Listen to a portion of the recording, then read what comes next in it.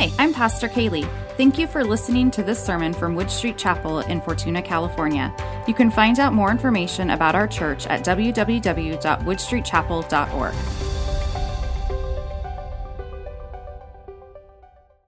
1 Kings 19, 9 through 15. We're talking about Elijah. And there he went into a cave, and he spent the night in that place. And behold, the word of the Lord came to him, and he said to him, "What are you doing here, Elijah?" So he said, "I've been very zealous for the Lord God of hosts, for the children of Israel have forsaken your covenant, torn down your altars, and killed your prophets with the sword. I alone am left, and they seek to take my life too." And then he said, "Go out and stand on the mountain before the Lord."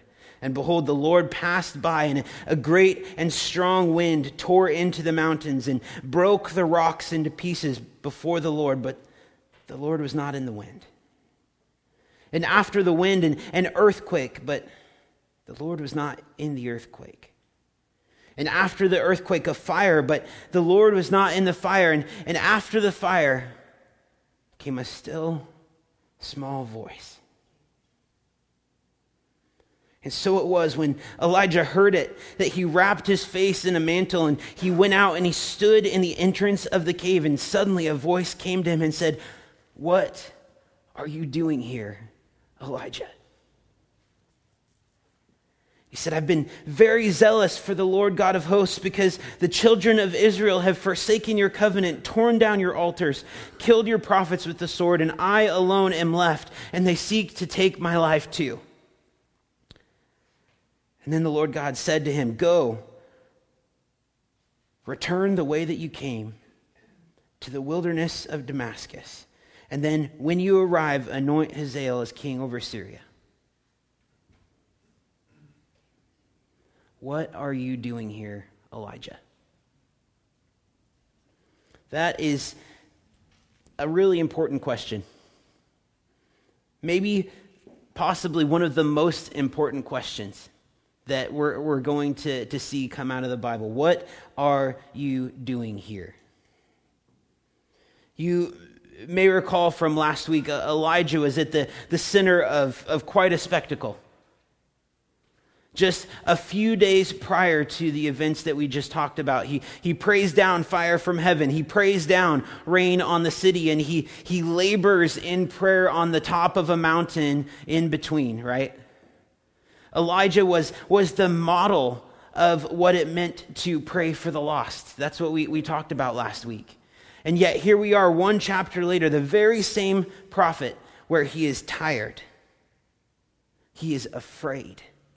He is ready to just give up on everything.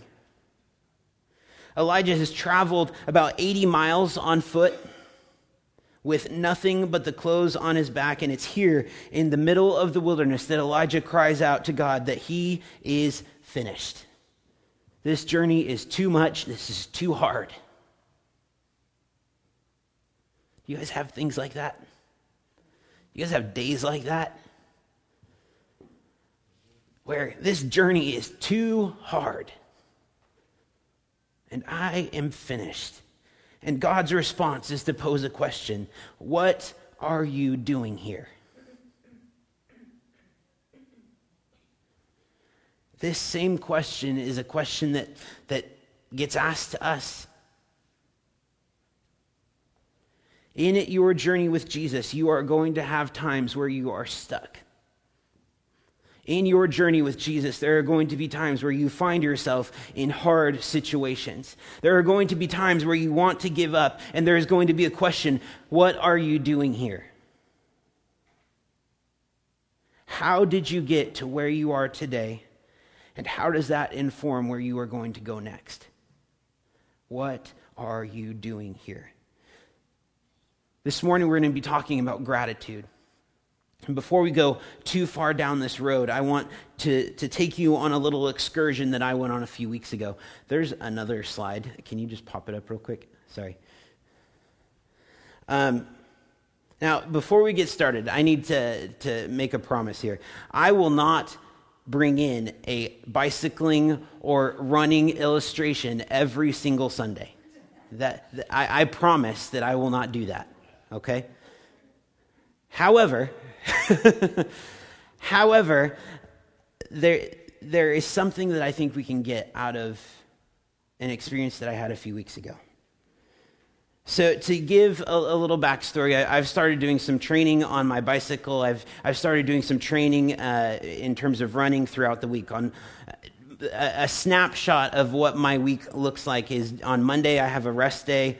Tuesdays and Thursdays I have an evening run, generally over by the Hornsby's house, with various workouts and things that my coach has put together. 5+ miles is what I try to do on Tuesdays and Thursdays. Wednesdays, I ride my bike in my garage because it's way too cold. And so I do that in the evenings, 10 to 15 miles with, a workout that my coach has put together.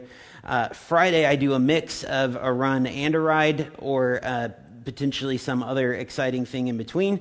Saturday is my long day, so I go out on a bike ride for 40 to 50 miles. And then Sunday is my long run day, where I try to run 8 to 10. So that's a week. And so 3 weeks ago, I started planning for a weekend ride. And this is the route. And I know it's small, but what I can tell you is I start at Woodley Island, head down Myrtle Avenue out towards Freshwater up to Kneeland, down the other side of Kneeland towards Greenwood Heights. I think it's Greenway. Back to Freshwater, around the bay, back to Woodley Island. So 45 miles is roughly what that looks like. And for those of you that aren't aware, that green line represents the elevation gain on the left-hand side. So that peak means that something hard is coming. So 3 weeks ago, I started kind of planning out my weekend bike ride. It kind of takes time to figure out, how far I want to go, what kind of difficult things I want to include. What I can say is the last time that I rode this hill, I was about 15 to 20 years younger, a lot of pounds lighter, and a whole lot more youthful enthusiasm and foolishness existed. And so here I am. The ride starts at Woodley Island, like I said, and we're heading south towards Freshwater. It's cold. It's super cold. I'm riding in the morning. It's like high 40s, so it's really chilly. And I was like, man, it's a good thing I have this new jacket that I just got last week on. So I have this riding jacket. It's super yellow. Like you have to like close your eyes and you could probably still see me. So if you see a guy running in Fortuna from like side of the city to side of the city, that's me in that yellow jacket. And so I try to start off early so I don't miss time with my family throughout the day. And so I'm starting my ride maybe like 8 o'clock, something like that. And so we're out high 40s and it's super cold. Man, it's a good thing I have this jacket. And things are going good. And it's at this point, this first few miles as we start heading to Freshwater, that is the first applicable point to this morning. When things are going good, it is easy to have gratitude. When I'm out on my bicycle, most of the time, especially when I'm in a beautiful place, when I get to see a beautiful thing, I'm very much, God, thank you for this time. When I do as much running and as much bicycling as I'm doing, that's a great time to have quiet time with God because nobody else is there. And so, of course, God, thank you for your creation. Thank you for everything that I get to participate in, everything that I get to see today. And as I'm making my way through Freshwater Park, you start to climb. Your 20 miles an hour becomes 6. And you just go. And it takes a really, really long time. And for those of you that have driven to Kneeland, Kneeland is steep. The hill to Kneeland is very steep. Steep like to the point where when you're pedaling, sometimes the front wheel of your bike comes up off the ground a little bit. It's steep. Like really steep.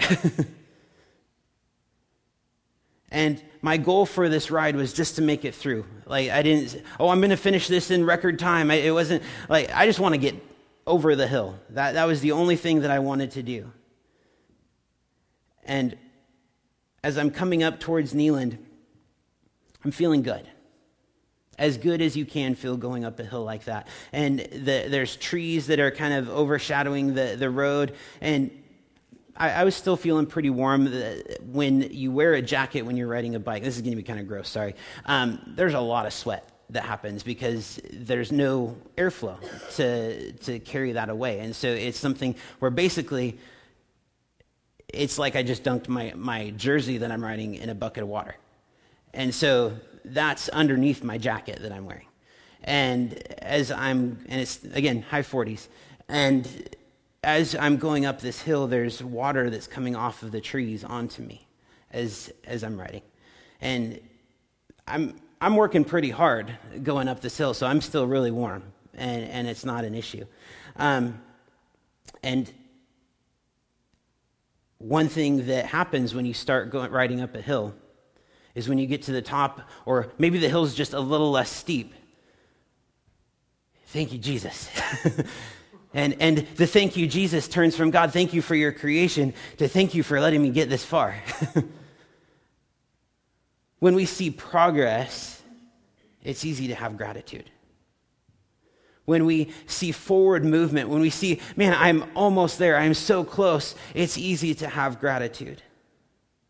And so as we continue up this hill, as I'm continuing to get wet, I finally make it to the top. And so that's right at the very right-hand corner. We turn and we start going down Greenwood Heights. And right as I'm at the top of the hill, about ready to start going down, I start realizing something might not be right here. I'm so cold.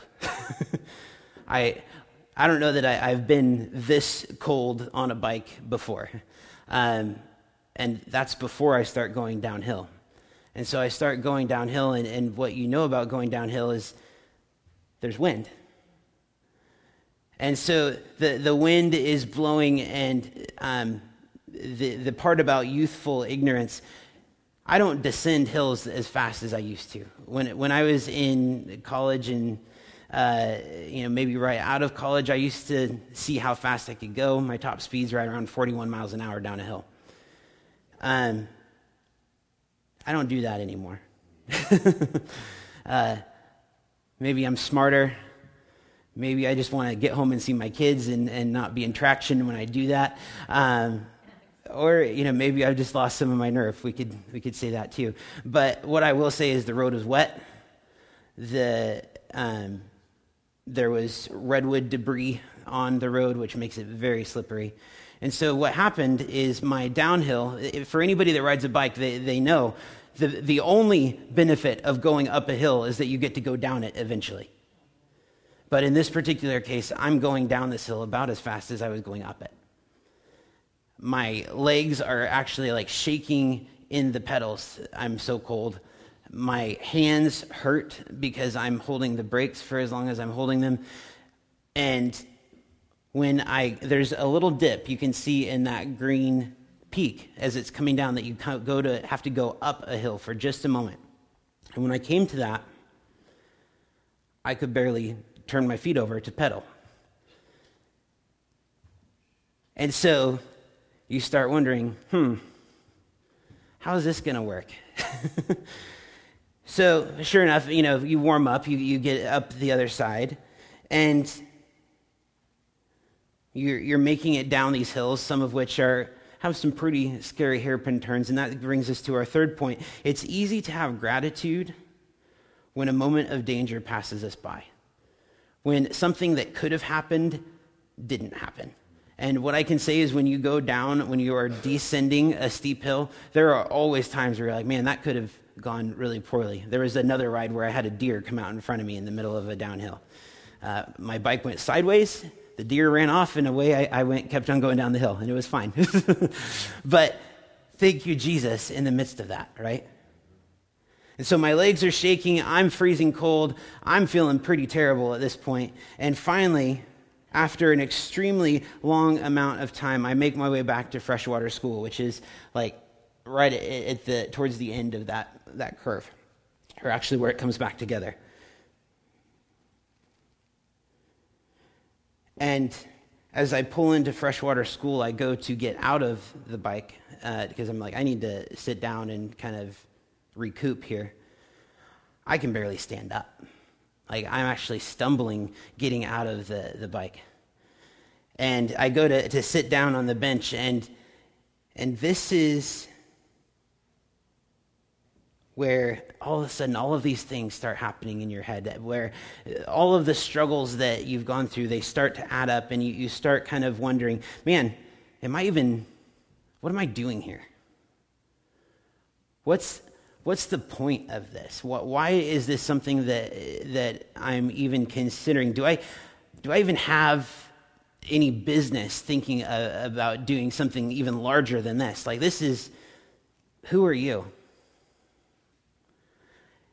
And it's here in this moment that an uncomfortable question crawled out from under a rock.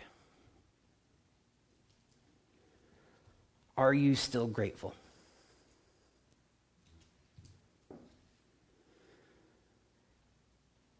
And it's here that a choice comes up, and we can go two different directions with this. I can choose to allow my current circumstance to overshadow the previous expressions of gratitude, focusing instead on, I've got 20 miles left that I have to finish.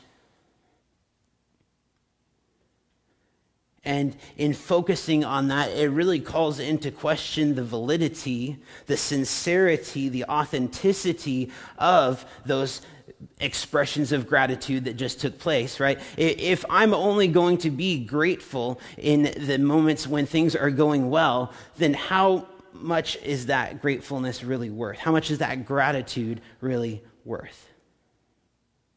Or I can choose to remain grateful in this circumstance where I find myself, in this moment, in this hard thing, because I know that even in this, God is with me. And it is much harder to have gratitude in the midst of hardship, pain, and trial. Okay, I know for this to be a really successful sermon illustration, it would have really been amazing for me to say, and then God gave me the strength to get it back on my bike and finish my ride in record time. I wish that was what I was going to share with you this morning. That's not what happened. I got back on my bike. I went to ride towards Indianola to finish my ride, and in doing so, I was only able to ride about 10 miles an hour on flat land. I was like, I'm not doing this for the next 2 hours, and I turned around and went back to my car. So my 45-mile ride turned into a 25-mile ride, and that's okay. And what I will say is, at the time, I didn't realize that this was something that made sense to bring up as an illustration of gratitude, but it does. Because it had all of the different instances of types of gratitude that exist in our life. Because if you look at your life, at your experience, you probably maybe aren't somebody who's out riding your bike up Kneeland. But there's probably other things that you're doing in your life. There's other challenges that you have put in front of yourself. There's other victories that you are pursuing. And in the midst of all of that, we are called to gratitude. Now, this was a pretty lengthy story, I understand. And it doesn't really fit neatly into what we would call a spiritual discipline or a spiritual practice, right? Me riding my bike isn't the same as me having my daily quiet time or a prayer time or a time reading my Bible or whatever those things are. What we have here is a moment of real life that's taking place outside of those specific practices, which are really important, by the way. This is a time where God was recognized not as a time that I had intentionally set aside, but throughout the course of everyday happenings.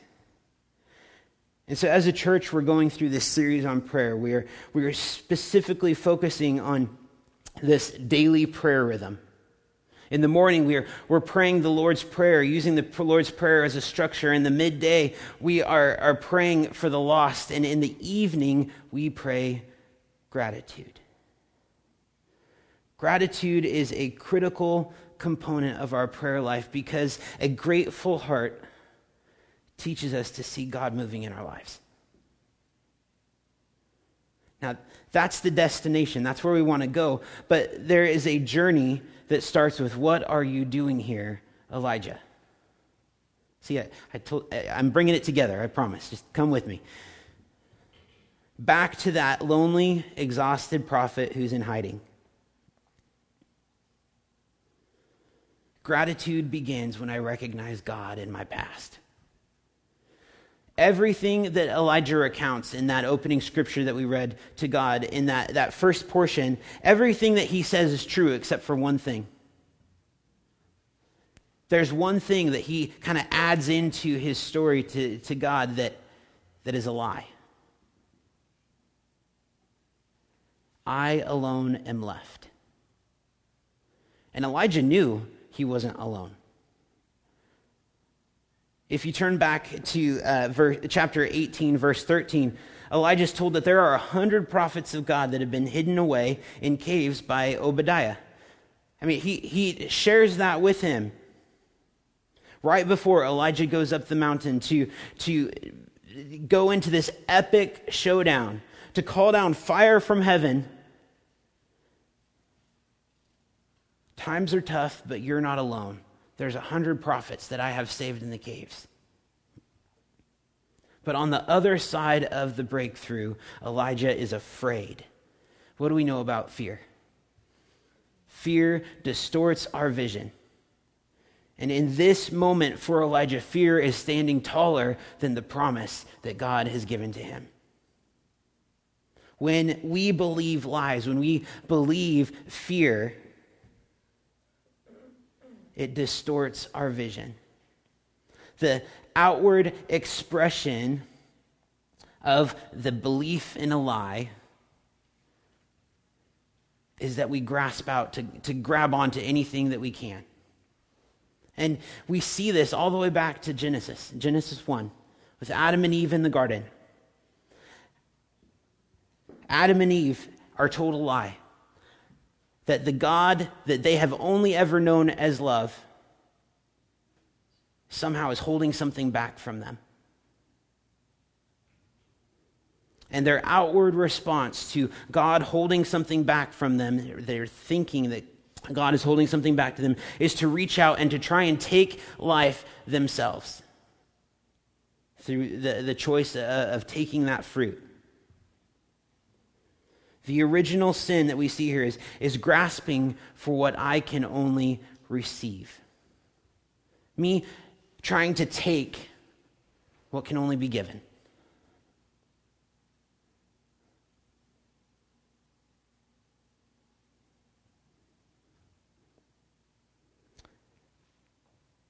That thought process, that idea of trying to take, starts from a healthy response. It starts from what will bring me peace, what will give me peace. But then it turns into a demand that God owes me peace.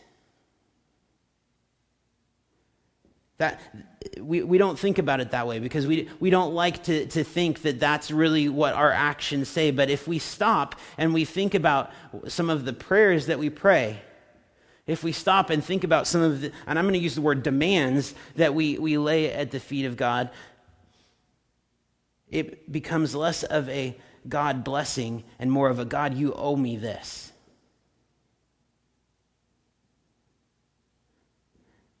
And what happens when we don't get what we think we're owed? If I don't get what I think I'm owed, that brings disappointment. And typically from that disappointment comes some sense of anger. I thought if I followed Jesus, I was going to always have a happy marriage.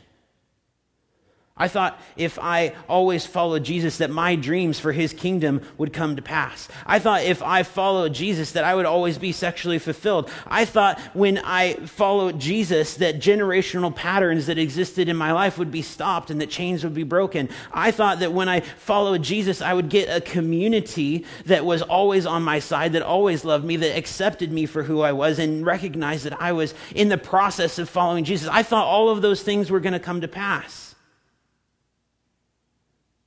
I was looking for peace, but all I got instead was restlessness, discontent, and now I'm just angry that these people don't seem to get it.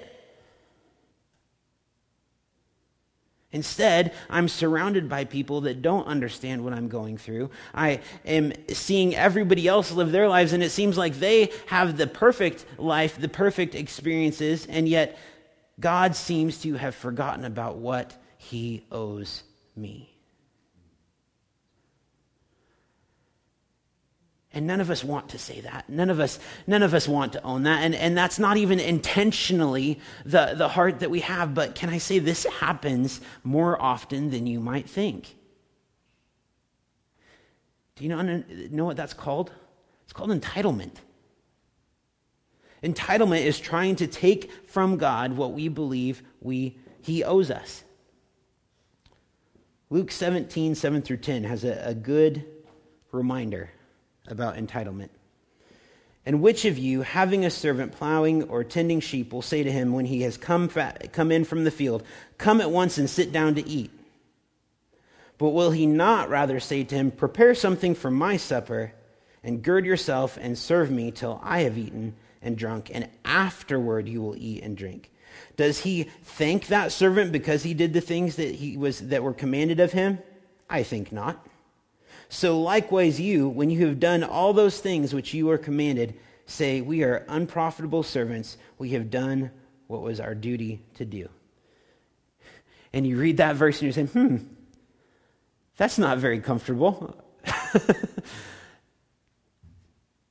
Are we sure Jesus said that? He did. I promise it's in there. Look it up. What happened to all of the last shall be first? What happened to like the washing of the feet and the servant of all and all of those things? Instead we get, you're the servant, I'm the master, you can eat when I'm done, and don't think I'm going to say thank you for the service either. That's what it seems like is being said. But what he's actually saying is that there's a difference between what we get by rights, what we are owed, and how God blesses us. And to see that, we have to look at Luke 12:37, where he said it just a few minutes before. He says, "Blessed are those servants whom the master finds when he comes."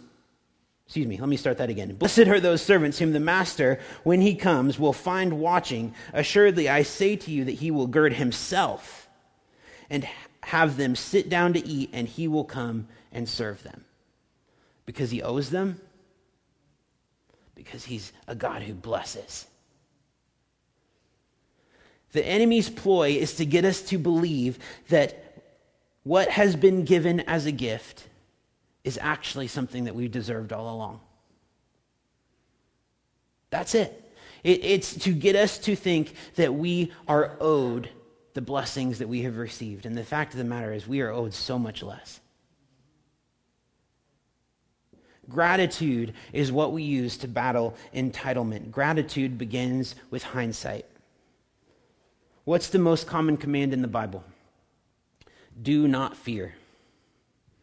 The second most, there's some argument about this, but for the sake of today, I'm going to say that the second most popular command in the Bible is remember. And so if we look at Elijah, fear has gotten the best of him. He is being hunted. There are other prophets of God that are being killed. Fear has gotten the best of Elijah, and God is asking a question. What are you doing here, Elijah? Remember the journey of your life, where you have come from and what you have seen, what you have been a part of. Look back at those things, because there's importance in looking back. The saying is hindsight is 20/20, right? And it is absolutely easier, just like this morning, how we looked back at this experience of riding a bike 3 weeks ago. In the moment, there was nothing like, oh, I'm going to use this for a good Sunday morning illustration. In the morning, it's like, man, I really want to just be off my bike. But as you look back at the struggles and the hardships that you go through in your life, you see God's presence over and over and over and over again. When you look back, you see that God is faithful. And that's why we pray gratitude in the evening. We recognize that the gifts that have been given as we look back throughout our day. Maybe you didn't feel gratitude in the moment. Maybe you didn't see how God was moving in the midst of your day. But as you stop and you look back, you say, God moved in this situation, in this situation, in this situation. And you see over and over and over again where God shows up. And when we look back at our day, we see God's promise standing taller than the lie of the enemy. And that's how we bring our day to a close, recognizing God's faithfulness, recognizing that God does what he says he's going to do. With that gratitude comes peace. And with peace and gratitude looking back, we begin to have gratitude looking forward. So we move from recognizing God in my past to now recognizing God in my future. The sole purpose of gratitude is connecting the gift to the giver. Recognizing the gift that has been given to who gave it. And it's in this process that the things that we maybe wouldn't typically consider a spiritual discipline all of a sudden become spiritual disciplines. I can ride my bike and recognize that this is an opportunity to claim all of the gifts that have been given in that time as gifts from God. Because I'm connecting the gift to the giver. When I pray gratitude in the evening, I'm saying, I see you in these areas of my life. And then I look forward to the coming day, not with, oh, I have all of these hardships that are coming in front of me. I look forward expecting his promises, expecting his faithfulness, expecting his reality, as opposed to my own fears and insecurities. And once we've done that, we then come to this final point of recognizing that God isn't just in our past and he isn't just in our future, he's in our today as well. If we can't recognize that God is present and that we can't be grateful and show gratitude towards him in the midst of our lives, we are in danger of ceasing to recognize God altogether. The Pharisees, they couldn't recognize who God was because they were so focused on the God that they knew in those scrolls. They were so focused on the study of who God was that they completely lost sight of God sitting down at the dinner table next to them. The disciples struggled as well. We have these two disciples walking on the road to Emmaus. They've just watched their Messiah get crucified on a cross, buried in a tomb. They're walking and Jesus comes alongside them. They don't even recognize who he is. And we don't know all of the specifics in terms of maybe he looked different. I don't know. But they didn't recognize him. And one of the reasons they didn't recognize him is because their fear was bigger than the promise. They were afraid. And we come back full circle to our question, what are you doing here, Elijah? God listens to Elijah recount the story. He listens to the lie that Elijah shares, the distortion that's brought on by fear. God doesn't correct him. God's not, no, you're not alone. Remember, you have those other 100 there. What are you thinking? No, this is the reality. No, he doesn't do any of that. What does he do? God shows up. In the midst of Elijah being afraid, he doesn't say, dude, buck up.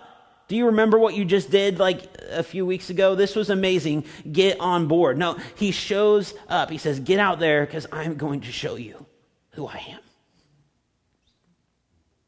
God reveals his presence, not in the noise, not in the power, but in the whisper.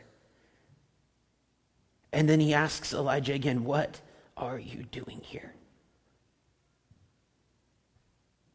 What are you doing here? And it's not an accusation. It's not a negative connotation. He's asking sincerely, what are you doing here? What brought you to this point? And Elijah recounts the story again. And what's God's direction? Go back the way you came. Go back, retrace your steps, and look back at everything that you have gone through, all of the blessing that you have received, everything that has brought you to this moment. And in that, you will see the way forward.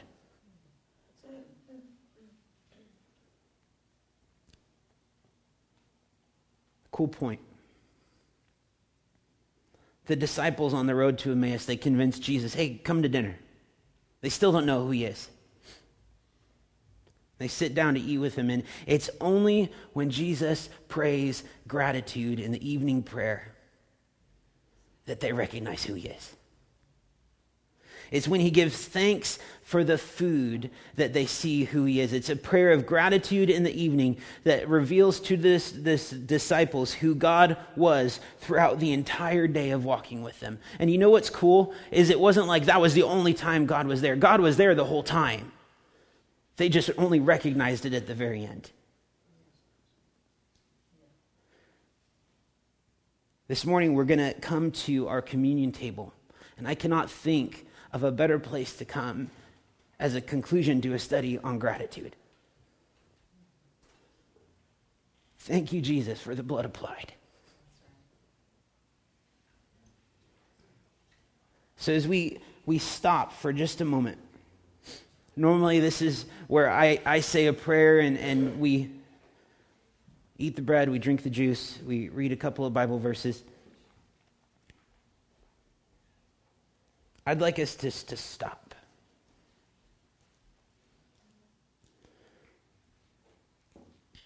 We're going to close our eyes, bow our heads, and we're going to pray gratitude.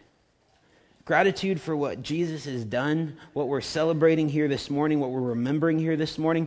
Gratitude for how God has moved in our life. And if you can't find something that you have to be grateful for this morning, be grateful that you are here. That is a start. There's a Jewish prayer where the translation is, that would have been enough. Say, God, lunch today would have been enough. But you chose to make it lunch that tasted good. And God, good tasting lunch would have been enough, but you chose to give it flavor, and you chose to make it something that fit into my culture, and that would have been enough. But you chose to allow me to experience it with a coworker that I got to have a relationship with, that I got to listen to, that I got to do life with, and that would have been enough. And it just builds and builds and builds until you recognize all of the different things that we have grateful for just in that one meal. That would have been enough. So we're going to pause for just a moment. And we're going to recognize what it is that we have to be thankful for.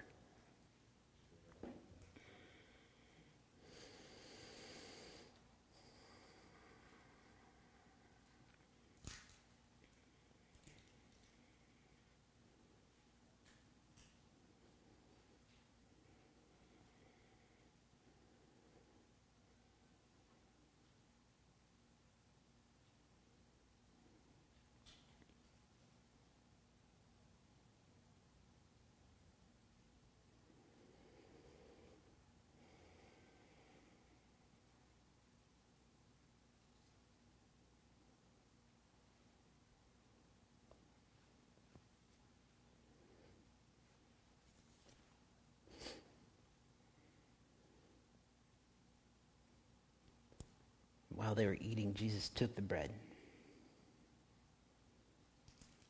And when he had given thanks, he broke it and he gave it to his disciples, saying, "Take and eat, for this is my body." God, we say thank you.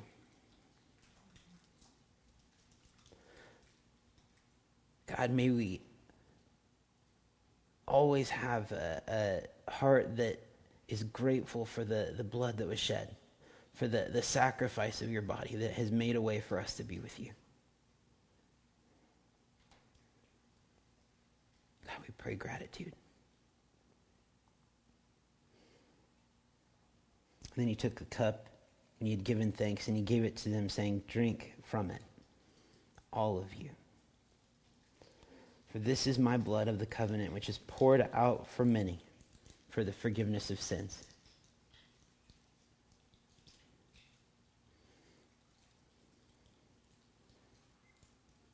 God, thank you. Your perfect blood has wiped us clean. Your perfect, spotless sacrifice is what makes a way for us to be with you. That calls us redeemed, that calls us worthy.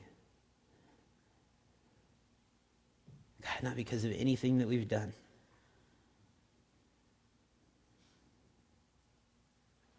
God, as we go from this place, Lord, help us to be mindful. Help us to continue this practice of praying, of seeking out relationship with you. God, we do want to see your kingdom come. Help us to pray that in the mornings. Help us to pray for the lost in that noon hour. And help us to pray gratitude as we bring our days to a close. God, we come and we bring gratitude to you. We are thankful for who you are and what you have done, what you are doing, and what you will continue to do. God, you are the same yesterday, today, and forever. And we thank you for that. In Jesus' name we pray. Amen.